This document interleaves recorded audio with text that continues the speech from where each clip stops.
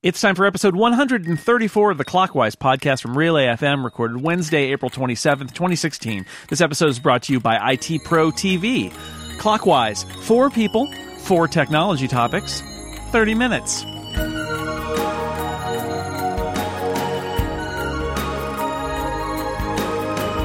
Welcome back to Clockwise, the tech podcast that's in your ears for the next 1,800 seconds. I am Jason Snell, and across the internet from me is my co-host, Mr. Dan Moren. Hi, Dan.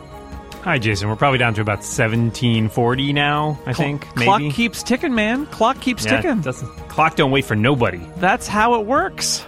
Let's now tell you how the podcast works by introducing our 2 guests who join us to talk about 4 technology-related topics in less than 30 minutes. To my left, she's the host of Less Than or Equal on the Relay FM network, and she makes frequent appearances on the Incomparable network as well. It's Aline Sims. Hi. Hello. And to my left, it's the host of many fine podcasts, including Reconcilable Differences right here on our own Relay FM network. Mr. Merlin Mann needs no other introduction, so I won't give him any other. Hi, Merlin. Fair enough. Hi, team. Here we go. We're gonna start. I'm gonna have the first topic, and then we're gonna go around clockwise because that's the name of the podcast, and discuss those 4 topics over the course of the next half hour. I already explained how it works, but there it is again. Let me start with this topic. There is an emoji controversy. They need a symbol for that, I think. Members of the Unicode Consortium are grumpy about all the time that the Unicode Consortium is spending discussing which emoji should be in the spec for emoji instead of important stuff like extra punctuation marks that are available in medieval Cornish, for example. BuzzFeed wrote an article about that we'll put in the show notes. I'm just using that as an access point here. What's your take on emoji? How is everybody using emoji?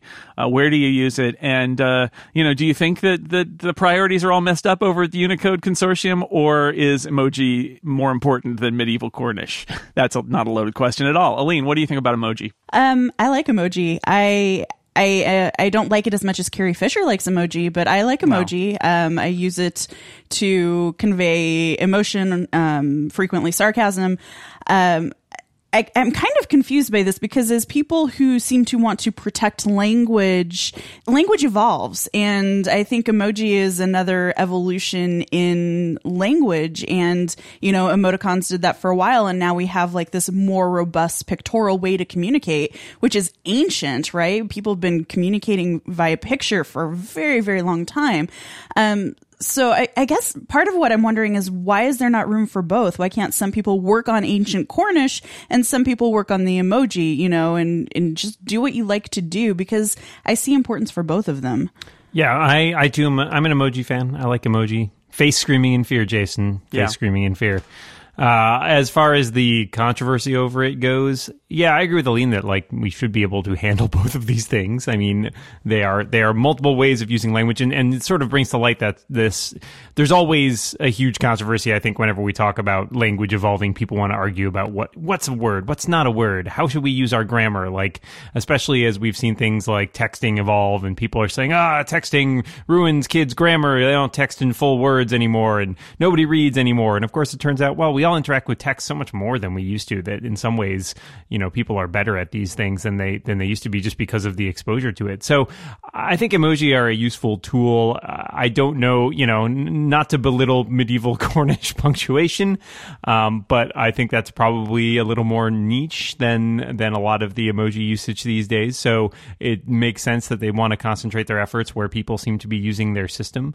I'm pro emoji. Pro-emoji, is that a thing? Sure, let's say it. Let's say yes. We'll check with the consortium. Yeah, I got mixed feelings about emoji.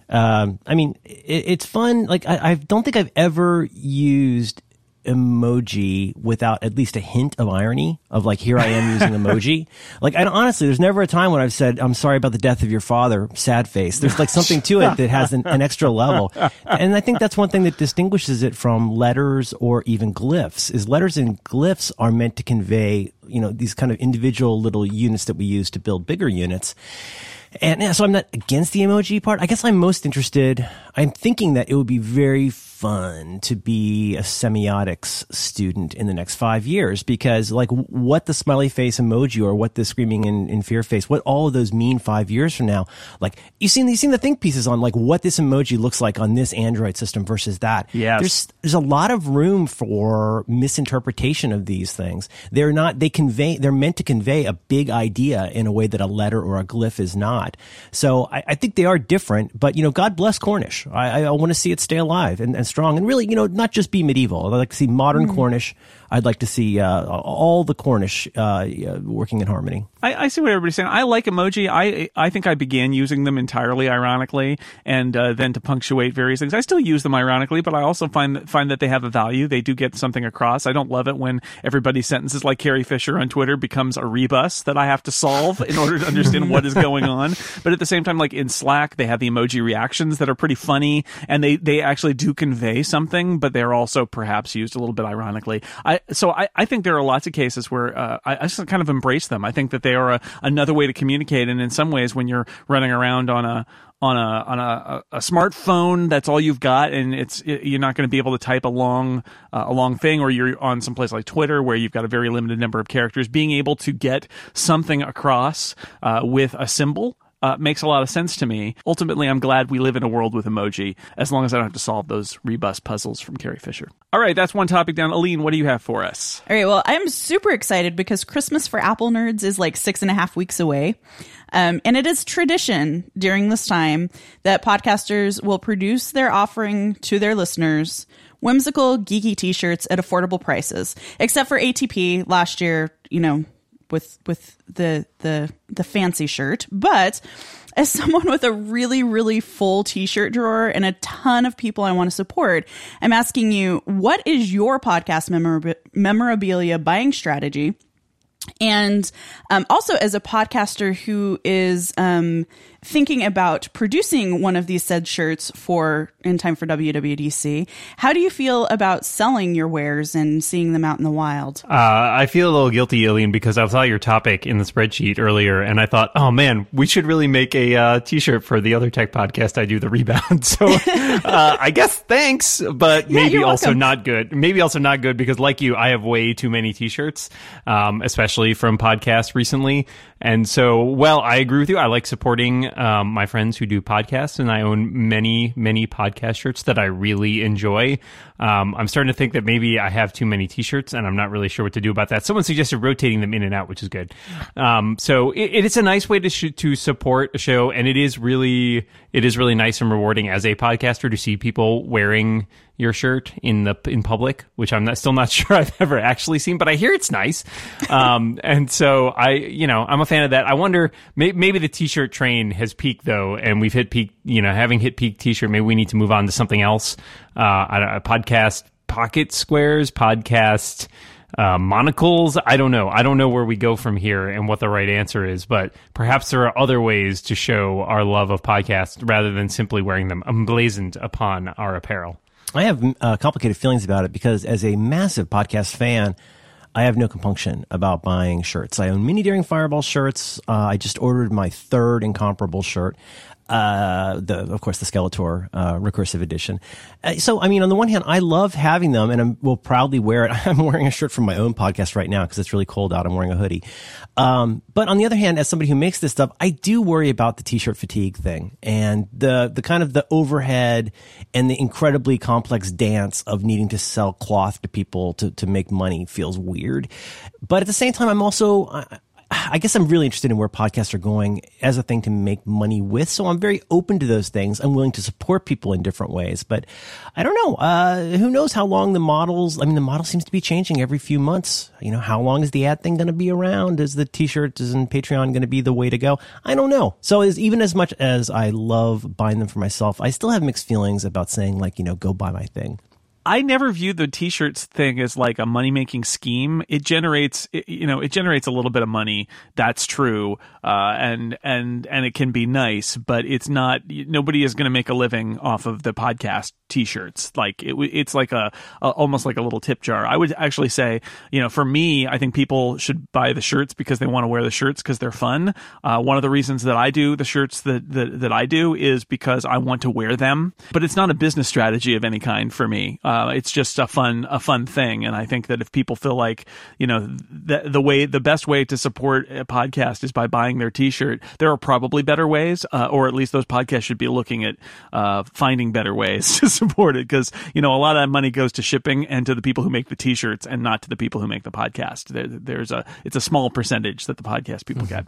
I have a lot of shirts too. I rotate them in and out, and I have a place out in my garage in a cabinet where I keep some of them. So they're always kind of like coming in and out every like 6 months or so. I'm like, oh yeah, this shirt, and I'll bring them in and I'll put some other ones out, and then that also is useful because I'll look at that pile later, and half of them I'll be like, forget it. I don't ever need to wear that again.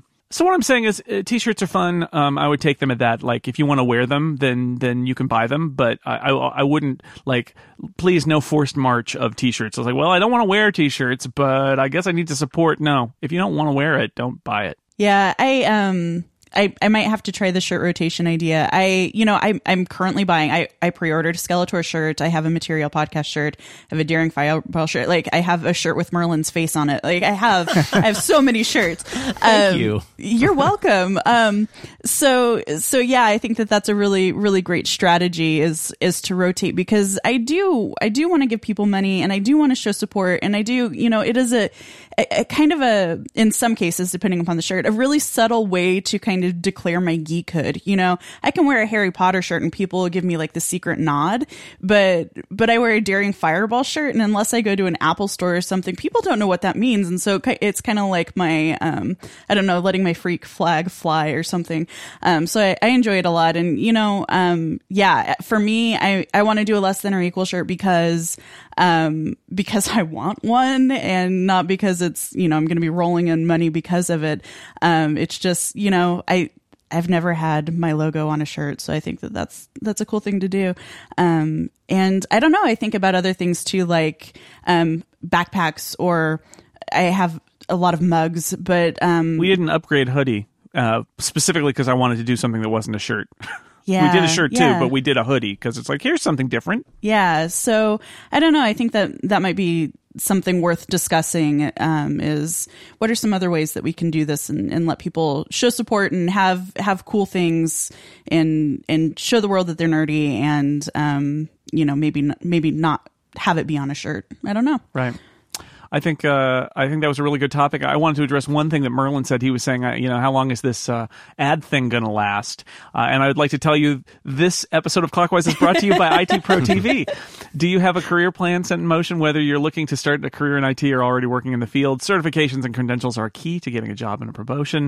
IT Pro TV's mission is education through engagement. They've got up-to-date, high-quality video content and access to the most important tools you need for technology certification. More than 1,000 hours of content. They're adding more 50 hours every week to their library. You can watch them stream live, which is a pretty cool idea. And then, of course, they record them and produce them and make them available on demand worldwide on pretty much any device you can think of, whether it's a Chromecast or a Roku, a PC, or an iOS or Android device. And now actually Amazon Fire TV and the 4th generation Apple TV too. They've got plenty of different topics: System Center configuration management, Apple certified support professionals, Amazon Web Services, Google Groups for Business, a whole lot more, even ethical hacking, security, and cryptography. All courses are transcribed, so you can jump to the part that you want to see if you want to learn a very specific thing, or you can just watch them from start to finish. Sit down with your TV tray and watch and learn if you have a TV tray. IT Pro TV also includes 100 step-by-step virtual machine labs and Transcender practice exams, and it's all available for one low monthly subscription price,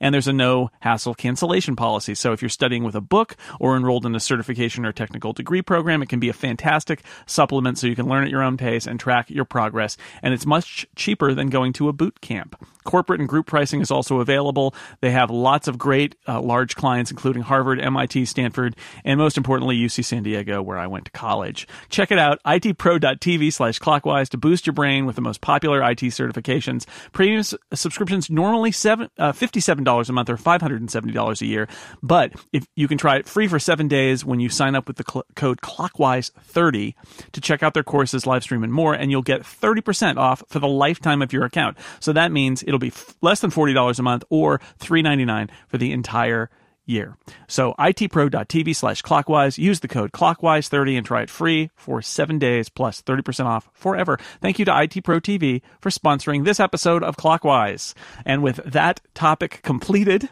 I hope that answers your question about sponsorships, Merlin. Let's move on to Dan's topic. So I wanted to look at a sort of throwaway line from yesterday's financial results for Apple, in which Tim Cook said that Apple was very happy with the performance of their first subscription service, that being Apple Music. And setting aside whether or not that's truly their first subscription service, I think it heavily implies there are future subscription services to come. And of course, Apple has heavily been rumored at looking into TV and movie, sort of Netflix-y type or Hulu type subscription services.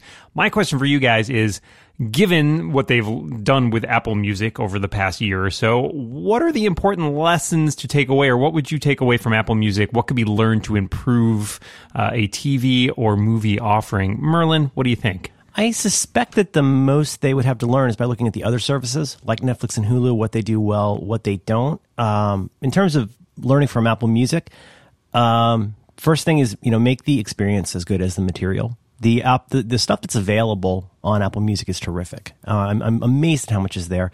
Using it is not very fun. The apps can be very difficult, unless there's no need to get into a whole snarky thing here. But, iTunes is not a joy to use these days. Even on the iPad, it's kind of a pain. What is the difference between iCloud Library versus, iTunes Match, all those things? It's deeply confusing. So number one is make the experience through the apps and the service as good as the material. And then just really remember why people want to be there. In the case of things like Hulu, that's so clearly owned by these stakeholders with a certain thing in mind. For Apple to make the kind of service that only Apple can do, it has to be very focused on the kind of things that their users want. And I don't have an answer to what that is, but I hope that they do and that they can execute on it very well. Using the Apple TV can be a real pain in the butt. It's hard to channel surf on the Apple TV, even if you've got, an over-the-air like translator. So anyhow, make it simple and remember why people are there. Make the experience great.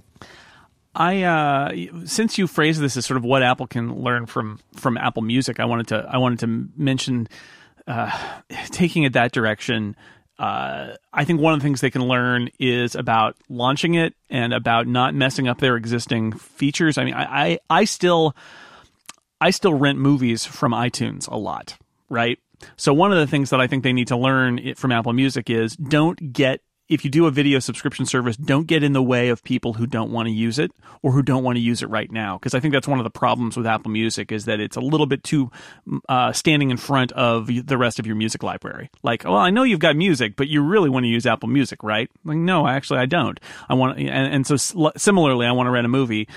Please let me do that. I would say, to be a little bit snarky, I think one of the things they could learn from Apple Music is that don't produce your own material. Like, Apple isn't out there commissioning music. They do have exclusives on Apple Music, but they're not. I think one of the problems with Apple doing a video service is: are they going to become Netflix? Are they going to spend $1 billion to commission Apple exclusive TV shows? And what do those look like? And I hate exclusives. I realize that exclusives are what drive subscriptions, that you have to watch this show and it's only available on that network. But it frustrates me too that those exclusives are out there. But I can see why they want to do it. Apple seemed to be backing off a little bit on their talk about service revenue in the call as well. But they did say that thing about first subscription services. In the end, I would say maybe what I'd like to see is a bundle, like a really smart set of bundles, because right now there are a lot of $8 or $10 monthly subscription services out there. Turner announced one with TCM plus Criterion Collection this week, which sounds like a great deal, but it's yet another $10 a month or $8 a month subscription service. Maybe Apple could make a name by creating a little package for streamers, like a really nice package of different services for a monthly fee instead of and aggregate stuff together instead of making yet another service on top of it. I don't know. Yeah, I used Apple Music. I did the free 3 months, and then we canceled because it was, like Merlin said, the instances in which I want to use that are typically on iOS when I'm in the car. The interface was confusing. The app is confusing. I'm driving. I don't have time to mess around with it. So it just wasn't fitting my needs. One of the things that I see complaints about still are like kind of algorithmically, people are getting recommendations that are way, way, way off base. And so people, I'm seeing people who are like, I tried Apple Music. It's not, they're not recommending good songs to me. So I'm going to go back to Spotify or whatever. So I feel like, they have some algorithmic back end stuff that they need to maybe work on so that they can make show recommendations. And then I don't know, I feel like a lot of my complaints and things that they need to improve are not actually lessons from Apple Music. It's things, again, like Merlin said, the Apple TV interface. There are times 10-season show, try finding an episode in season 9. Like it's so painful. So those are the kind of the things that I'd like to see first. And then I don't know. I don't know what they can learn from Apple Music, to be honest. Well, yeah, that's a good question. I think Merlin was right in saying, so remember why people are here in the first place. And I think one of the troubles that Apple's always had with selling movies and TV content is they don't seem to, they've long talked about how enthusiastic they are about music and how music is part of Apple's DNA. They never talk about that for movies and television shows. And I get the feeling, not that people there don't watch movies and television shows, but they don't really seem to think through, like you were just saying about like finding multi-season shows and finding a particular episode. They don't really seem to think through how exactly people watch TV these days, especially the kind of people that are their market. And so for me, what I think they can sort of learn from Apple Music is tailoring the product to fit kind of what the medium is. I mean, music and TV are obviously very, very different in terms of how we consume them. And so making sure that the TV service they're offering is not merely a mirror to Apple Music in the same way that buying movie and TV shows on iTunes is much, pretty close to buying music and albums on there. It's not quite the same experience. So I think they really need to focus in on that, and I'm excited about the prospect of it, even with all the challenges that are there, because I don't think anybody's quite cracked this yet. And Apple has a history of often doing a good job when other people haven't quite figured out exactly the right way to do something. So I'm interested in seeing a future subscription service, and I hope that their experiences at Apple Music will lead them into thinking a little more critically about that. So thank you all for your input on that topic. I think our last topic comes from Merlin. I was a huge fan of the Amazon Fire TV during the time when we were kind of waiting to see what would happen with the Apple TV. The Apple TV Generation 4 came out. I like it well enough. I hadn't used my Fire TV in a while, and then I heard this thing that Fire TV had added some really cool Alexa and Echo integration. So it would accept the commands and basically interact, with that whole data set that's on your Echoes and Alexas. And I tried it. I flipped it on and I said things like, what's the capital of California? What's the weather tomorrow? You could add stuff to a to-do list. I guess I was really blown away by it. My question is, I don't know. I find myself using voice for more and more stuff and wanting voice for more and more stuff. So the question to the do you have a near term, not like long term integration? Do you have a near term wish list involving voice integration where you wish devices would work better together? In other words, is there more stuff where you'd like to say something here and have something happen over there? What do you want to see in the next year or two with that? In the short term, I'd say I want more personalization. I want more customization. I really like the Amazon Echo, but I would like it to do more, and I would like to be able to tell it how to do things. And that's one of my challenges is they bury a whole bunch of plugins under the trigger concept, which goes to if this then that, which is okay, except if this then that isn't really that sophisticated. It doesn't do conditionals. It's a single kind of this happens and then I react. So I wish that I could build some of my own things in that said, if I say this, I want you to do this.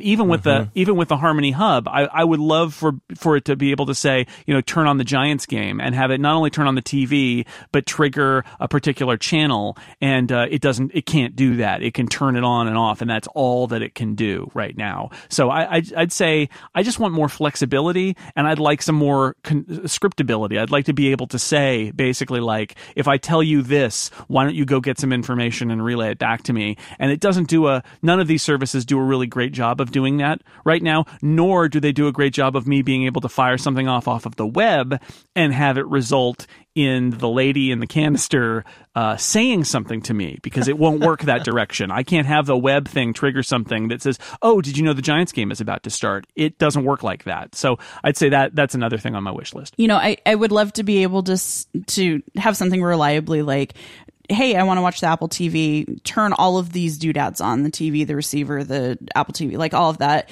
And the same for the PS3, the same for the Wii U, like all of those things, just quick and easy and reliably turn on. I mean, my needs are pretty simple. I use the Echo to turn my lights on and off. It does that pretty reliably. What I find myself wanting is actually a way to, so I stopped wearing my Apple Watch. I'm one of those people because my hand was actually going numb when I wore the watch. So I stopped wearing it. But I find myself wanting to set reminders that go to my shared iCloud reminders list that Justin and I share. So, add blah, blah, blah to my shopping list. And that's what I use my watch for. I'm finding more than anything else. And I wish that there was a way that the Echo or some kind of creepy listening thing could hear what I'm saying and add things to my shopping list when, I'm in the kitchen covered in eggs or whatever. But I don't have a lot of desires. I'm a simple person, kind of. Oh, I'm going to just be the polar opposite here, just to make it interesting, which is I want all the things. I have a Harmony Hub. I love using it to turn my TV on, especially like basically picking what device I want to use at the time without having to mess around with the remote. But then I get into this situation of, well, okay, I can turn it on or off. I can't really do anything else with it, despite the fact that many of these devices, such as the Fire TV or the Apple TV, have their own voice interfaces.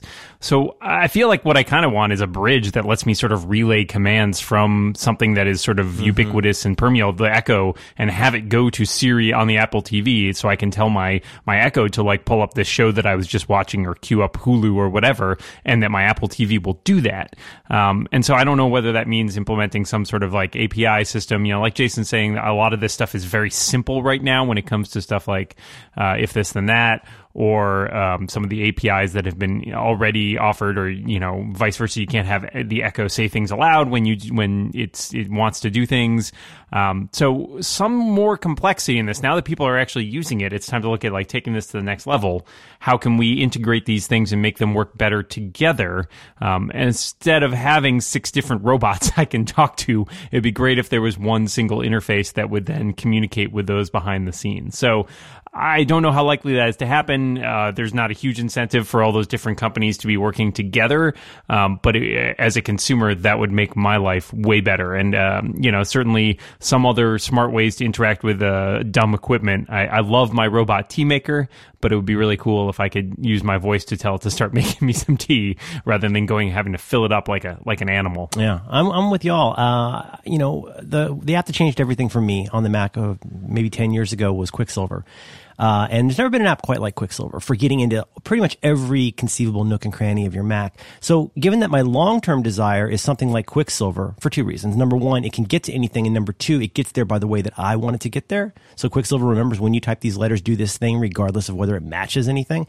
Given that that's my long-term vision, my short-term vision is anything that gets us closer to that. Anything that gets us to where, things like conditionals would be great.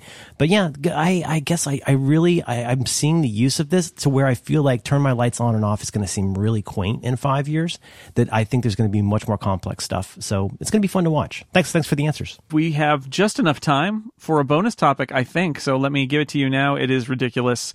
Superman v. Batman, of course. Dawn of Justice was a movie. The Captain America Civil War, where superheroes fight each other, is also a movie. I say enough negativity. I want you all to pick 2 superheroes who should be best friends. Aline? Jessica Jones and Batman, because Batman is damaged, Jessica Jones is damaged, but Batman has kind of learned through much trial and error how to periodize his outbursts. And I feel like Jessica Jones could kind of learn from him a little bit how to contain her anger, maybe not be an alcoholic, and get her aggression out in a safe space with a bunch of bad guys nearby. I'm going to say Moon Knight because I have to. I'm contractually obligated, and Squirrel Girl Because I just want to see what happens when Moon Knight and Squirrel Girl team up. That is a crossover I want to read. But is Squirrel Girl really there, or is he imagining it? I don't know, man. I think Marvel needs to get into the head-to-head business. I want to see something ugly and weird and dark. It's my pitch is for a movie called Where'd You Go? And it's a giant Marvel battle of the teleporters. Nightcrawler, Cloak, Blink, Manifold, and Lockjaw go head-to-head, but have trouble finding each other to actually fight. Where'd you go? So my answer is Moon Knight as well, because I had to, and I'm gonna go with, I was gonna say Batman because they could like wear each other's clothes, but I'm gonna say Arrow. The Green Arrow, because I think that Oliver Queen could use another grumpy guy to pal around with up on the rooftops in the dark, and then also show him that lighter. You can wear white in the summertime, and it breathes. The fabric really breathes well. All right, I think we've reached the end. Aline Sims, thank you so much for being here. Thank you. And Merlin Man, always a pleasure. Come back soon. Anytime. Thanks. Another podcast in the can. How many seconds do we have left? Just enough time for me to say, we'll see you next week. Until then, watch what you say. And keep watching the clock. Bye, everybody. Bye. 3, 2, 1.